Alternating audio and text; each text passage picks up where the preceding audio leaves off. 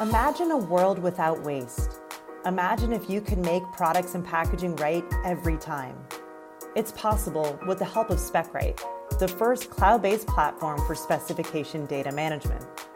You can track and report on material usage year over year, run LCAs with the click of a button, and comply with new packaging regulations like EPR and the UK plastics tax.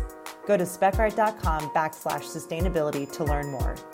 Hey, thanks, Laura. Everybody, please also go check out SpecRite's podcast, Beyond the Shelf, with Laura Foti, F-O-T-I. It's a wonderful podcast, again, about packaging. There's so many cool content creators out there, and Laura is certainly one of them. Also, we'd love to have you come and check out the SpecRite Packaging Specifications Summit in Austin, Texas, January of 2024. I will be there along with Corey Connors, host of Sustainable Packaging with Corey Connors, and Avelio Matos, host of Packaging Unboxed podcast. Laura will be there. There's so many folks who are there in the packaging industry. It is a tremendous, tremendous time and a great place. Again, all these links will be down in the show notes, including joining myself, Corey, and Avelio every single Monday morning on LinkedIn and on YouTube for Packaging Today. We break down the news, but we also have fun, tell jokes. We enjoy each other. It's a building and blossoming community there of packaging people, and everyone is a packaging person. Everyone is a packaging buyer, and everybody is welcome on the Packaging Today show. Again, click the link. You can get notified on it on LinkedIn or on YouTube. And the packaging community continues to grow with my next guest. Let's get right to the interview.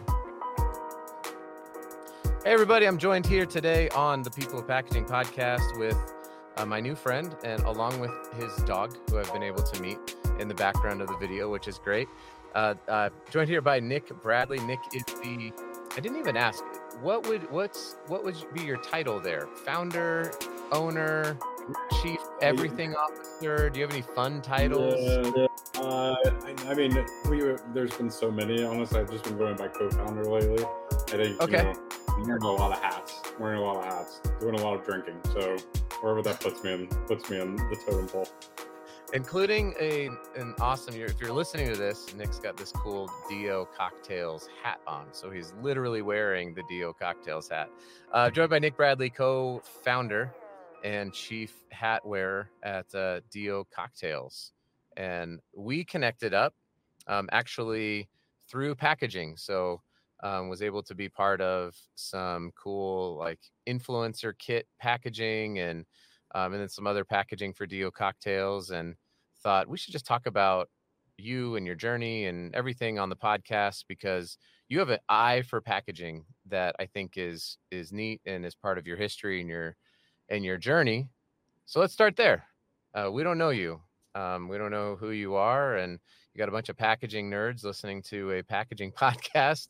So why don't you introduce yourself? Tell us a little bit about your journey and how you got to being the co-founder at Dio. Yeah, no. Well, first of all, thanks so much for letting me join today. I'm super excited.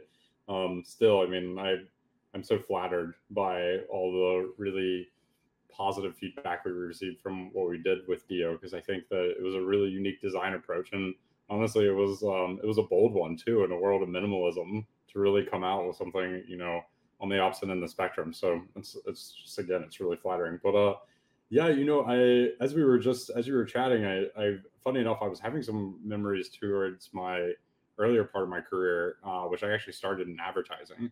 My first job was in Chicago at an advertising agency called BBDO. Wrigley was my first client, and I don't know if you remember Five Gum.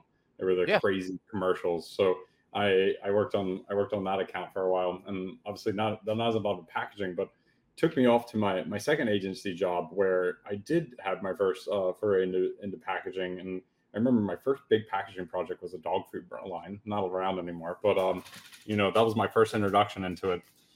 But in terms of how I got it, it has been a long journey. I'd say I am a serial entrepreneur at heart. I've touched a lot of different industries at this point, whether through agency life or consulting. And I'd say from once I kind of left that agency world and started my first business, which is a men's swimwear line called Pangea. I started that around 2014. And that was a really interesting time to be in men's e-commerce. And I've had that business now since then. So, I mean, I guess we're almost approaching 10 years now. From the men's swimwear line, I always was kind of had my hand in a few other projects. I've done everything from women's skincare. I've worked on rugs now. I'm not even going to be able to remember all of them at this point. But the most recent one, of course, is men's Dio. men's swimwear. Sorry, men's swimwear, and then you just casually are like, women's skincare, rugs, something. I'm like, wait a second, just rugs. Yeah, I know. I mean, it's the interesting thing about, and I mean, it's an amazing piece about being in the client service business, especially whether it's agency or consulting, is that I've gotten to touch so many different industries. I mean, one of my biggest projects in 2017 was a brand called Juicero, which I don't know if you're familiar with. It was this big tech piece where it was at home juicing, and it had this $500 press where you would get juice packets, fresh cut, vegetables and fruit delivered to you in packets. You put it in the machine and it would press. And so it's literally been a pretty wild ride. I mean, I can honestly say I've worked on YouTube and Google. It's been pretty varied, but I mean, my heart really does lie in CPG and apparel. And I honestly, I like the physical good world. It's where I think I'm most passionate. So, but yeah, it's been a wild journey for sure. I mean, kind of back to your original question, I think that, with Pangea has taken me truly all over the world. And that is kind of the thesis behind the brand, which was creating swimwear for the worldly gentleman is our tagline. And, when I first started that brand, I wanted to create a really tailored swimsuit and use designs and art and everything from around the world to create these like truly unique patterns. And that's was my first business that I went into. As I mentioned, that business has taken me everywhere. I started in LA. I moved to South America. I lived in Medellin for almost 2 years, where I oversee all of our production there. And then, from 2019, I got a call from my business partner, Bronson. And Bronson Van Wyk is a very well-known event planner, very respected event planner, has a private client business and also an experiential arm. And he actually hit me up to help him relaunch his line of cocktail mixers that he had did himself in 2013. Long story short, I jumped in with, as I normally do. I went all in, and I convinced him to rebrand. Together, we came up with Dio. Dio being short for Dionysus, and really kind of playing into the world of hospitality that he obviously is such a figurehead in, but kind of more on the hedonism side, which I think again was really, really playing into everything that was happening during COVID as well. I think everyone was feeling so pent up, and it was kind of this place where I feel like a lot of people were really giving into inhibitions. It was like every day was happy hour, and pizza was for dinner most evenings. And so when we created Dio back in 2020, we obviously had no idea what we were in store for the next couple of years, but started off as a cocktail mix line, and then over the course of a bunch of crazy supply chain events, ended up into the world of canned cocktails. Got it. That is a wild ride. The thing that I thought was fascinating is you talk about how you've touched all these different industries, and the thing that I love about being in the packaging industry is that there's a similarity there, where a press, like for example, I grabbed this beautiful drink. You see Drink Divinity here, and this box that we made. This is like a jet varnish, kind of pattern varnish on a matte black, but this this runs on a printing press, right? It's an offset printing press that could also produces this beautiful, elegant sleeve for this influencer kit, and it can also produce boxes for automotive parts and medical device catheters, or just like the press is pretty agnostic to what it's going to make. I mean, there are certain things that run better or not, but like at the end of the day, being in packaging means that you do get to do exactly what you just described in your career. I get to be part of multi-level marketing companies and cannabis companies and canned cocktail companies, and on down the list, even getting into like industrial applications, car batteries and tires, and packaging touches every industry. So for me, that's been one of the joys of my career, has been able to interact and talk with people. It's neat to meet a fellow world traveler who has traversed the various landscapes of commerce, even from worldly, what did you say? Worldly Worldly gentleman. swimwear. Worldly Yeah. gentleman. Swimwear for the worldly gentleman. Yeah, that's awesome. Down to what you're doing now with Dio. So I'm curious, as you've gone through that, how has maybe your perception of product packaging, and especially now that you're in a can, and you probably didn't think about this when you went into canned alcoholic beverages, but like the aluminum can industry at that time was also undergoing its own sorts of struggles and problems. And you were probably like, whoa, what just happened? We just thought you just put the thing in the can, and now we're finding out it might not be so easy. So I'd be really curious to find out, as you've journeyed, how has your view of packaging maybe evolved, and shifted a little bit. All right, let me just jump in here real quickly because this is super exciting. My wife and I and our kids came out with this book, Packaging Peaks in the Sticky Situation. It took us a couple of years to write. We spent a lot of time in illustrating and all that. It's finally out. It's available on Amazon, Barnes & Noble, and at mascotbooks.com. There's a link down in the show notes that you can click. We wrote it because I was trying to describe to my kids what it's like. And there's all these children's books out there about various different industries and about various different jobs. We wanted people in our industry to have a book to be able to relate to their kids with. So go pick it up. Please, it would mean so much to support us. Packaging Peaks in the Sticky Situation on Amazon, Barnes & Noble. Let's get back into this interview. Yeah, no, it's a great question. And it's like, again, I just have this like flood of memories from all the different clients that I've had and honestly, all the different packaging challenges that we've faced, because I think, where we've landed, even with a lot of the stuff that we ended up doing with Dio, which is definitely, for the most part, we try to be as sustainable as possible within this.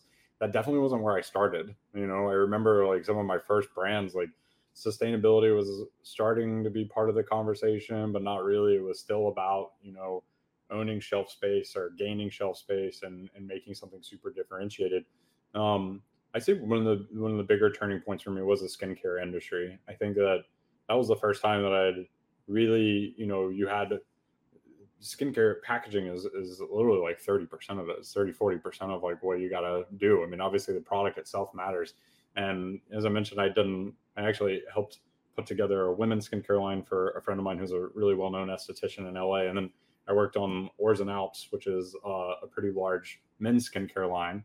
And I think, while I didn't do any packaging work for Ors and Alps, I always saw a lot of the stuff they were doing. And I think it was really interesting too, the feedback we started getting, especially when it was like global warming started becoming more of a conversation. I remember a lot of the feedback that we were getting, especially online, was, that they wanted more sustainable packaging. Like there was like this shift, which I thought was super interesting at that point, because you'd always been more so that, you always had seen like these videos and the Instagrams was like, look how beautiful this is. And it was the first time I ever started hearing more feedback of people saying, yes, we still want beautiful packaging, but we also want it sustainable. And it's funny because, I mean, you definitely will be able to agree with this. Those two don't always line up, right? Correct. Yeah. And I think that was a really interesting piece for me. For Dio, I mean, I have to be honest, I had no idea what I was getting into when I decided to jump in with Bronson. I think coming in with the cocktail mix line, we made this massive mistake, such a rookie mistake. And we really wanted to come out the gate and be a luxury cocktail mix. And it was the same thing for the canned cocktails. And luxury, I think claiming premier luxury it's easy to say it, but I think you really have to show it, and then you have to show it through the packaging, and then it also has to be shown through with the product. And so, for us with the cocktail mixers, I wanted to create something that could be, we could proudly display on a bar card, something that people would be, it wasn't like your other cocktail mixes that maybe you use and then you throw away immediately because you didn't want your guests to know that you used a mix. And I wanted to do that something very differently. Same with the canned cocktails. I wanted to create something that people could be really proud to hold on to. And so I guess where I'm going with that is we made the mistake with the cocktail mix line, which is how we got into canned cocktails. We made the mistake of trying to create a custom glass bottle in the middle of a pandemic. That took about 3 years, honestly, to get it right. And so, I think going back to your question with the cans, that is the interesting thing about the cans is there's so much going on the outside and the inside that you have to consider. I had no idea when we first got started in this. Again, we're a high ABV cocktail. We use fresh juices more so than most any other cocktail out there or can cocktail out there. And we use a very particular can size. We use a 200 milliliter can that is not common size. And so it was interesting because, not only were we running into with sleeving, where we were basically trying to figure out how can we do sustainable sleeving, which is kind of an oxymoron, to be honest. And then on the other thing, it was like the inside of the can where there's several different types of can liners, and it was so important to find the particular type of can liner that actually went out. So it's been a huge learning curve for all of us, honestly. I mean, and honestly, it's shifted more and more. I think that, we're going back. I feel like we're almost going into like an interesting place now where, beautiful packaging is almost like kind of like back in a little bit, in my opinion. But there's still that need for sustainability. So it's like finding that balance between the two. Totally. I walked that similarly with my son, and I've talked about this before. People are probably sick of hearing me talk about it, but my son is 16, and I have been encouraging him when he started high school 2 years ago to start a business. So we came up with a men's skincare product for dry elbows and hands called Weenus Lube, and like I'm in packaging, and I know contract packagers, and I know, so we tested all this stuff out, we got everything ready, and then it came down to buy packaging, and I realized I've been on the manufacturing and design and kind of consulting side of packaging for 15, 16 years now.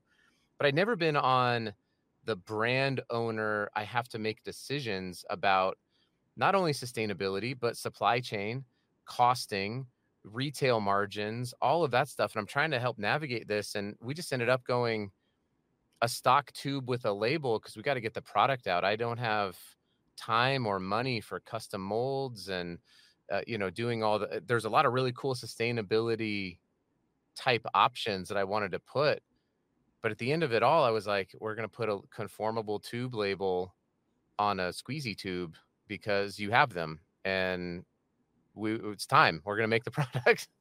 And so it was an interesting thing. And I would imagine as you're going through this kind of new to the cocktail space with, like you mentioned, there's corrosion issues with aluminum, especially when you're dealing with high ABV and fresh juices and barrier properties that you have to bring in. And then also, filling and canning. And I'm guessing you're buying blank, you said sleeving. So you're buying blank cans because you can't hit the minimums for printing the cans rotogravure. So now you got to put a shrink sleeve on it. What does that do to recycling? And are the people that like your product, are they going to be frustrated that they're really supposed to take the sleeve off before they recycle it? And there's a lot there that I'm guessing at the time you're just sort of perpetually unveiling as you go down each sort of step and going, oh yeah, we haven't thought about that. Yeah, I guess we got to test that. I guess we got to do a drop test here. I guess we got to figure out this thing, and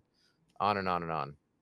Yeah, no, I mean, well said. I mean, one of the things you said about your son's business line, I think you guys did the right move though, because it is this balance between, you have your wants and desires, which is obviously you want to make outstanding packaging that stands out, and you want it to be sustainable and you want it to be all good. But realistically, I mean, when you're a startup, and especially if you're a bootstrap startup, the smartest thing that you can do is go with the stock packaging, get it out of market, get feedback, build the brand, and then elevate yourself into that dream packaging, I think. And so I think that was the right move. You're teaching them all the right lessons right now, the lessons I wish that I had known 3 years ago when I started Dio.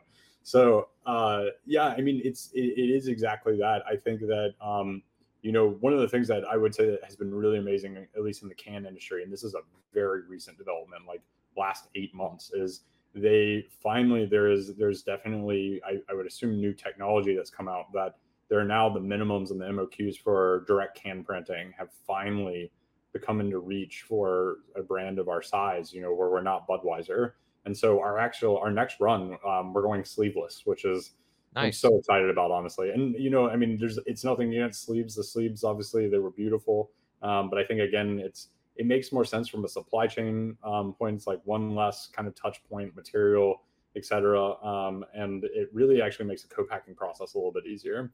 And so I had to really, Bronson and I are very particular about the packaging. As you look at Dio, hopefully that comes across. But with sleeving, one of the challenges that I had with it is that when you go through the whole production process and you get to that last stage, when the sleeve is applied, there's typically a cutting process at the top. It's very hard to get that cutting process to be seamless so that it can go all the way to the top, and also so that it's more or less standard across all cans. And it drove us crazy that we would have thousands of cans and they would all be like different sizes at the top based on when that sleever went. And so it's one of the beauties of direct can printing. And so, I mean, it is, for me, I've been so excited that technology is coming out. It's still rolling out. We had to get in line, and we've been in line for so long, and finally we're getting it. So that's been pretty exciting. Yeah, I'm like, yeah, I mean, I've worked for companies that make shrink sleeves for cans. I'm like, yes, it's imperfect, but at the time, I mean, there was a moment where Ball was saying a minimum, the MOQ for printed cans was 5 truckloads per SKU. It's like, how do small brands do that? You got to put a label or a shrink sleeve on it and just buy it. And there is an inherent level of risk that comes with that, because if you have a pre-decorated can, you can know, like, okay, this product is going to go in there. If you have to label that after the product's gone in, there's just some supply chain stuff, especially when you're dealing with alcohol, and juices and, potential allergies and things like that you just got to be careful of. I've heard a lot about like digital can printing for the last few years. So it's exciting to hear that's taking off. It'll help out. In case you care to know this, I had Kate Christian on. She lives in Boulder, Colorado. She's awesome. She calls herself the Miss Frizzle of recycling. And she described to me what's happened at these recycling centers and the smelters with the advent of labels and shrink sleeves. Whereas the cans are getting crushed, the film is getting stuck on the gears, and they have to sometimes shut down for hours and take a jackhammer to the gears just to get the plastic off the gears so they can keep the process going. It was pretty wild. It's a necessity. Like we did a talk for a label, TLMI, which is like a label body. We did a talk with them, and we said we understand why. We know why this is a necessary evil. We totally get it, but nobody wants it. I mean, nobody's like excited about putting labels on cans, including the owners, all the way down to the material recovery. And as we know, aluminum is a highly recoverable material. So, well, I just have a few more questions for you, and then we'll wrap it up. I'm curious though. So if I'm guessing, let's pretend like I don't live in Salt Lake City, Utah. I'm back in Southern California, or you're in New York City, correct? Yes. Okay. I love New York City. I go there often. I went to a Brooklyn Nets game earlier this year. I'm a big fan of the city. So I'm in the city and I'm trying to make a decision on a canned, this kind of canned craft mixed spirits world has kind of grown. So I'm looking at these things. Besides the incredible packaging, what really do you think differentiates Dio from some of your competitors? And why would somebody pick it up?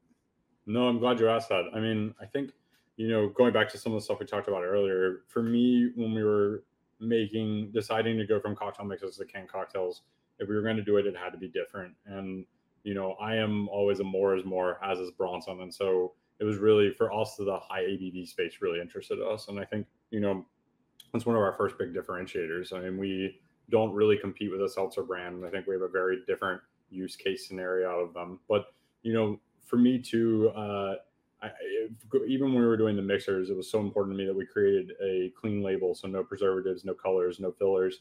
And when we did that with the canned cocktails, even though it's not required by the TTB to put your nutritional information or even the ingredient list, which honestly, for me, being new to alcohol, blew me away. I was like, wait, that's crazy. I had no idea. Yeah. Oh yeah. So, I mean, most of these seltzer brands out there, anything you look at the can, there's no ingredient list. They might tell you what they want you to know, but you don't actually know everything that's in there.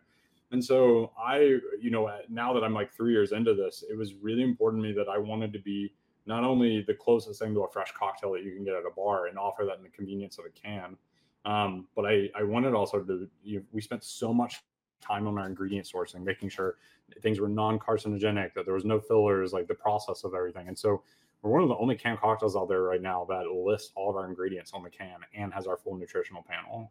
Not because it's required, but just because I want it. I think at the price point that we're asking for, it's we're priced because of we've spent that much time on what is inside the can. And I think the last thing I'll kind of say on that too is flavor wise, I think that we do something really unique. Right now the market's really heavy with classics, classic cocktails, and we definitely go into a little bit closer in the world of mixology, so classics with a twist. And so one of our best sellers right now is a hibiscus rose French 77. I mean, it's the perfect summer drink. The last thing I'll kind of mention of all of these is, I sugar to me is it's the main reason that I have a hangover the next day. And so when we were formulating not only the mixtures but also the canned cocktails, these had to be low sugar. And so that is a challenge just on its own, because I think most of the stuff that you're tasting out there right now, they don't have the sugar listed, but I can tell you it's sugar bombs. And so every single one of our cans right now is less than 5 grams of sugar. We were using plant sweetener in this last round. I just, after 2 years, finally figured out a way to cut out the plant sweetener. So it's still all clean. But it's now, I think our highest sugar per can is 8 grams of sugar. So they're low calorie, low sugar, fresh juices, clean label, no preservatives, no colors, high ABV. I think, it's the closest thing that you can get to a real cocktail, I think. And it's in the convenience. And my goal here is to, give people that are maybe looking to, if they're hosts of their own and they, are having people over and they're not ready to like make a big batch of cocktails, this is that opportunity. It can replace your nightcap because of the clean ingredients that come into it. So I think it's really kind of just, at the risk of sounding a little pompous, trying to reinvent the category a little bit. Yeah, I love it. I think that, and by the way, I didn't mean to demean my entire state of Utah, but we're not exactly known for our progressive alcohol laws here. So maybe people can buy it in Utah. I don't know, but I do think it's interesting that like as I'm processing that, I'm thinking through something like Naked Juice. I remember once I looked and I saw the sugar content and I was like, wild. There's a ton of sugar in this. Mm-hmm. And it was like, yeah, but it's sugar from fruit. I'm like, is it still sugar, right? Like, I don't know what the difference. I honestly don't know.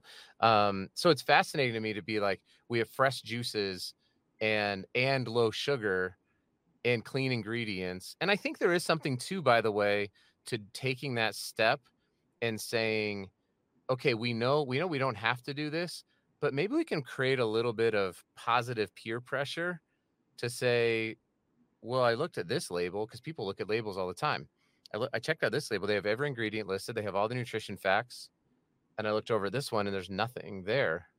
Why does this one not have anything? You know what I mean? Like, I could see that sort of positive pressure coming out to where if somebody has to say, okay, this is actually what's in it. And it's like, oh, geez, we didn't realize that. And maybe that's why they won't keep doing it. I don't know. I won't pretend to understand the intricacies of the craft spirit alcohol world, but I'm guessing there's a little bit of, let's make sure that we can hide this away. I was as shocked as you were just now, because I don't really like, number one, I don't consume a lot of alcohol, and number two, I don't check that stuff. So now I'm going to, and now I'm really curious. So, well, that actually leads me to my final couple questions here, Nick. This has been great. I love it. How do people buy, Dio, or, you can plug Pangea or whatever you'd like to do, but where do people go get this stuff? Yeah, no, for sure. Well, Dio, even though I've been at it for 3 years now, we really didn't make it into market until earlier this year. So we just since July, we've closed 30 stores in New York. So if you're in New York, you can find us in Manhattan, Brooklyn, or in some places in Long Island, and slowly starting to creep upstate. But you can also order it online. We ship to 42 states. Unfortunately, Utah is not one of them. I'm aware. But yeah, I know. Shipped to 42 states. These wine of the month and whiskey of the month clubs ain't happening. So, so 42 states. You can get that on drinkdio.com. Also check us out on Instagram. Also Drink Dio, DIO. Pangea is also online, a few boutiques, mostly international. But if you want to check out Pangea, it is Pangea Swim, and that's PangeaSwim.com. Sweet. And for those of you who are listening to the podcast right now, number one, you've made it 27 minutes. So thank you. You are my hero. And also, if you want to go click on those show notes, the links will be down there. You don't have to write anything down. Don't stop your car. Don't be irresponsible. You can just wait and then click it. If you thought that sounds really interesting, I want to learn more, please go down in the show notes of the episode. Nick, I really appreciate you coming on here. I've learned a ton. I'm excited about having a little part of your journey here with this lovely sleeve. Look at that. Just, it's so cool against the matte black. If you're listening to this, you don't even know we're talking. It's like the comedian who makes a joke and then gestures with their hand and everyone laughs. And you know how long. You know how long that sleeve took too. I mean, that's the thing. Yeah. At least, I mean, what is that? That was a year almost. I feel like we started working on it a year ago, right? It's like it was a lot of back and forth, a lot of iteration, a lot of mistakes and learnings, and it was cool to finally get that thing out. We should probably talk. I'm going to the Pent Awards in London, which is like a packaging design award show. We should start submitting some of these things together. I think it's really cool, and you deserve some accolades for it, I think. So we'll talk about that. We'll talk about that offline. But Nick, thanks so much. Everyone go to drinkdio.com, PangeaSwim.com, Instagram at drinkdio, and follow this journey. It's a cool journey and a cool brand. Appreciate you coming on. Yeah, thanks, Adam. Hey, congrats. You made it to the end of the podcast. If you're looking for more great podcast material in the packaging industry, please check out Sustainable Packaging with Corey Connors and the newly redesigned Package Unboxed with Avelio Matos. Go find them wherever you listened to this podcast. Thanks, everybody.